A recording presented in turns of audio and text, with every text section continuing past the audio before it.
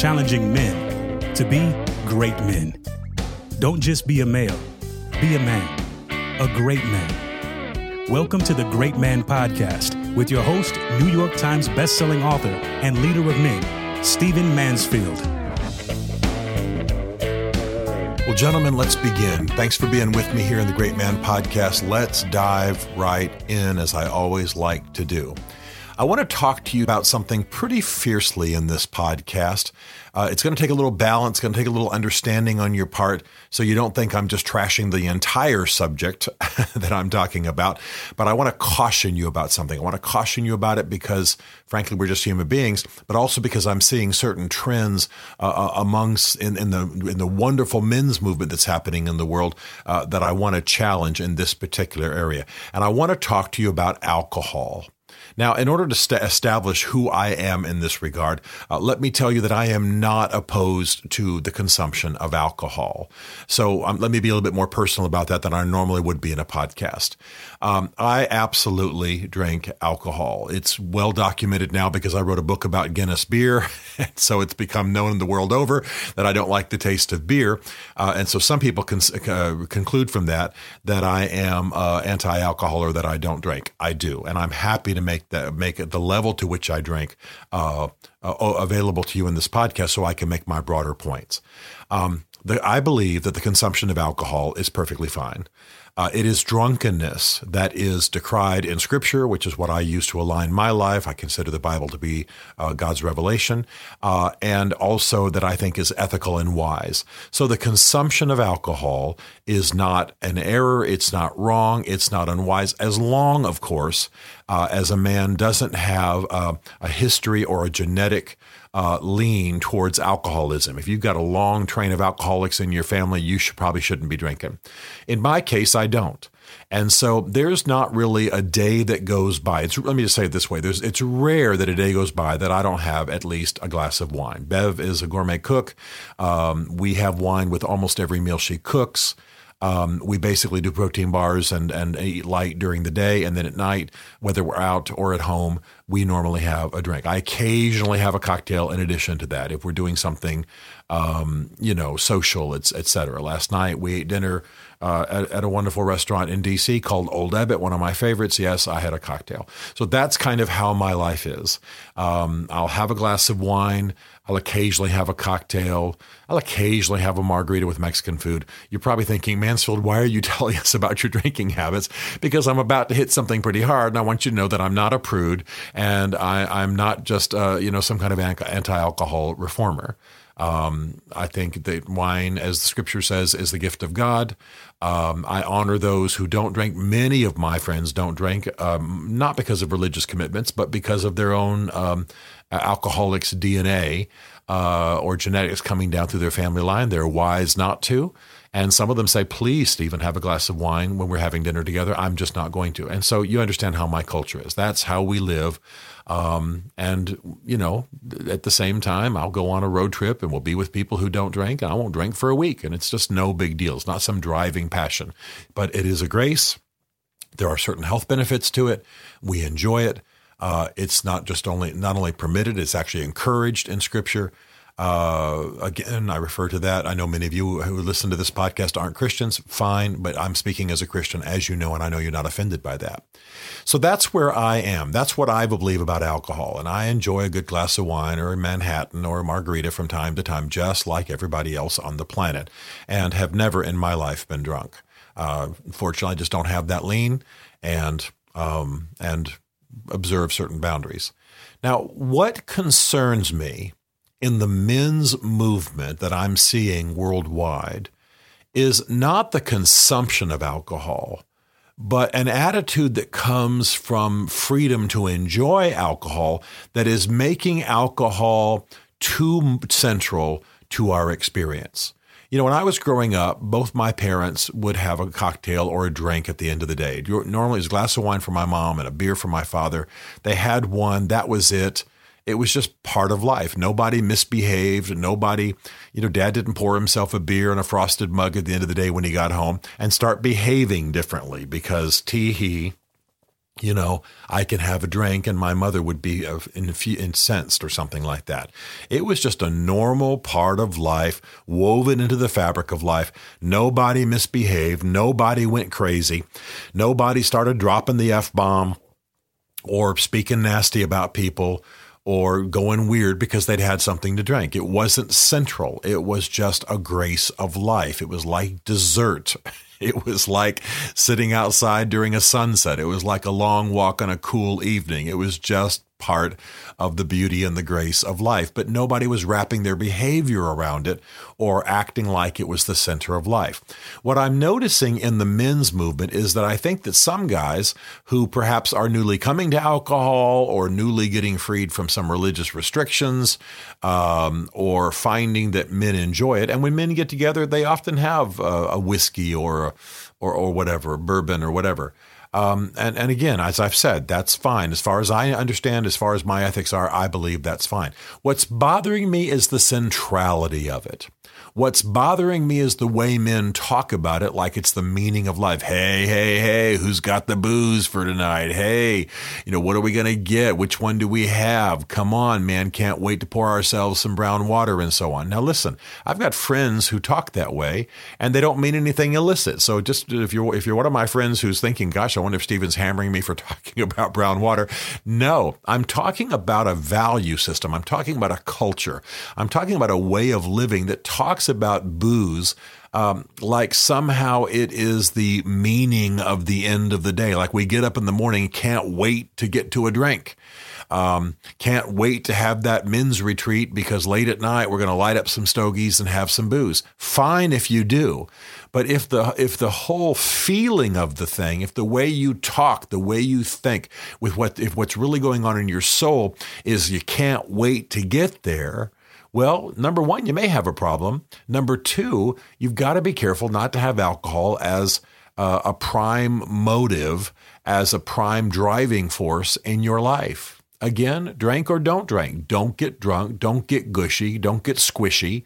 Don't get weird so that you're driving oddly and misbehaving.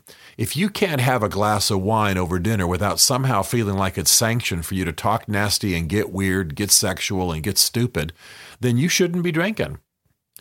And if some of you guys can't have a men's gathering on somebody's back porch or out at the cabin or out at the lake or wherever you're getting together, and you can't have 19 conversations on the way talking about when you finally open the Jack Daniels, then you got it. It's too central in your life. And I'm concerned. Sometimes I'll go to men's events. I get invited up to a guy's room. When I get there, there's this table that just looks like a bunch of high school kids lost their stinking minds. And it's just covered with booze bottles and guys are just coming in the room like, been waiting for this all day kind of thing. You understand, I'm talking about a balance here. That's why I started by disclosing my level of alcohol consumption. I'm talking about a culture. I'm talking about a drive. I'm talking about a force out of our souls that pushes us toward it. You've got to be careful. And one of the reasons, of course, you've got to be careful about your behavior. You've got to be careful about what might actually be driving in your soul. You can build an addiction even if you don't have a genetic lean towards that addiction. So be careful about all of that. But the other thing is what we're passing on to the next generations. You've probably heard the phrase that one generation's habits becomes another generation's vice, or the next generation's vice. And I'm concerned about what we're modeling for the next generation. My children are all in their 30s, and we have a glass of wine, and we enjoy the tasteful, no pun intended, tasteful balance and consumption of alcohol. We'll have Thanksgiving dinner together here in a while. Yes, there'll be, I'm sure, a good white wine on the table. And that's fine. But if my children see me talking constantly about booze, or hear me talking constantly about booze, if they see booze on every table of my house, if they just feel me almost living for cocktail hour or for 5 o'clock or for happy hour, if I don't even have to be drinking too much, but if I'm constantly talking about it, constantly valuing it, constantly mentioning it, constantly acting like when it's poured that it's going to be salvation in some way, well, I am setting them up for a bondage in their life that is destructive. So what I've never been able to understand, given my background with alcohol, raised in Europe, raised by, I guess you would call them social drinking parents who never misbehaved until my mother later in life, but I'm talking about when I was being raised, never misbehaved because of alcohol and didn't let us drink until we were of age. I've never understood the behind this, the high school gym tee-hee, look what we've got kind of attitude towards alcohol amongst mature adults. Fine to enjoy it. Fine to let it grace your life. I'm speaking both as a Christian and just as a man who wants healthy men in the world. But I want you to look at your life and see if there's some big drive, if alcohol is moving center for you, if it's something you think about, if it's something you maybe fantasize about a little bit. Look at your conversations, you bands of brothers, check each other out. Again, I'm not being a prude here. I'm all for you guys getting together and pouring a beer if that's what you want to do. First of all, 5 or 6 beers is too much, but I'm more going after the culture. I'm more going after the priority of alcohol in your heart, in your life, and in the culture you share with other men. I'm watching churches that have great men's movements going on in them, great men's ministries, and then they do retreats. But when maybe they pick me up at the airport and when we drive out to the event, the drinking that's going to happen later that night, and again, this is largely by guys who probably didn't grow up drinking and then decided it was okay according to their faith. They're talking about it like heroin addicts. Dude, can't wait to get high. Can you fix me up? It's just odd, and it indicates a problem. Whatever you're talking about, whatever is of ultimate concern, as Paul Tillich taught us, whatever is of ultimate concern in your life becomes a religion to you. And that's what I'm asking. Are you making a bit of religion in addition to your other major religion, your Christianity or whatever your faith is, your Judaism? Are you making a religion out of booze? Again, the guy talking here is a guy who does drink alcohol, but I'm not putting that down. I'm decrying making it central. I'm decrying talking about it constantly with your friends as though, dude, we're going to get high tonight. It's going to be awesome. The kind of thing we would have done in high school with a Playboy magazine or our first cigarette. Now, good Lord, we're in our 40s, 50s, 60s and talking about alcohol like somehow it's a panacea, like somehow it's some guilty, hidden, illegal pleasure that we're all going to enjoy. So let's whisper about its virtues to each other. I'm hammering this hard because I want us, if you want to, enjoy alcohol at a light and sort of grace of life level. But when you make it central, when you make it a religion, you're heading for addiction. You're modeling something terrible for the next generation. And frankly, it's deforming the culture of manhood. Noble manhood is about living the life God's given us to live, being the men we're called to be, serving others, understanding our distinctives as men and what we need, and helping each other in a band of brothers. It's not about a sudden license to light up cigars and drink whiskey. Now, if that's part of your life, great, but just don't make it the center of your life. Don't make it some guilty pleasure. Don't act like a heroin dealer in the backwaters of some urban environment. And it's weird the way that's happening in the men's movement. So again, because I'm being so harsh, I want to lighten it up here a little bit at the end. Enjoy alcohol as God intended, a grace of life. To gladden the heart, as Scripture says. It's fine. Glass of wine for dinner, occasional cocktail, fine. But has it moved to the center? Has it become a priority? When you look around your house, do you see bottles everywhere? Do you have stuff hidden? When you maybe used to have had a glass of wine once a month, or you're now having 3 or 4 a night, has the label, the brand, the discussion of alcohol just become a big thing in your life? I'm cautioning you. I'm not worried about all of you becoming alcoholics. I am concerned about us making this too central. I am concerned a little bit about some of the calories we're ingesting, some of us, but I'm mainly concerned about our hearts and what we might be passing to the next generation. So it'll shock some of you to hear me say this: drink to the glory of God in moderation, in wisdom, as something on the periphery of life. and watch that it moves to the center of your life. Watch that it doesn't move to the center of your life, and that you're not inadvertently passing something on to the next generation that will hold them in bondage and that you will regret. So use alcohol wisely. It can be a nice addition and grace of life. It can even have physical benefits. We're learning from scientists. It is made to gladden the heart. It is made to grace celebrations.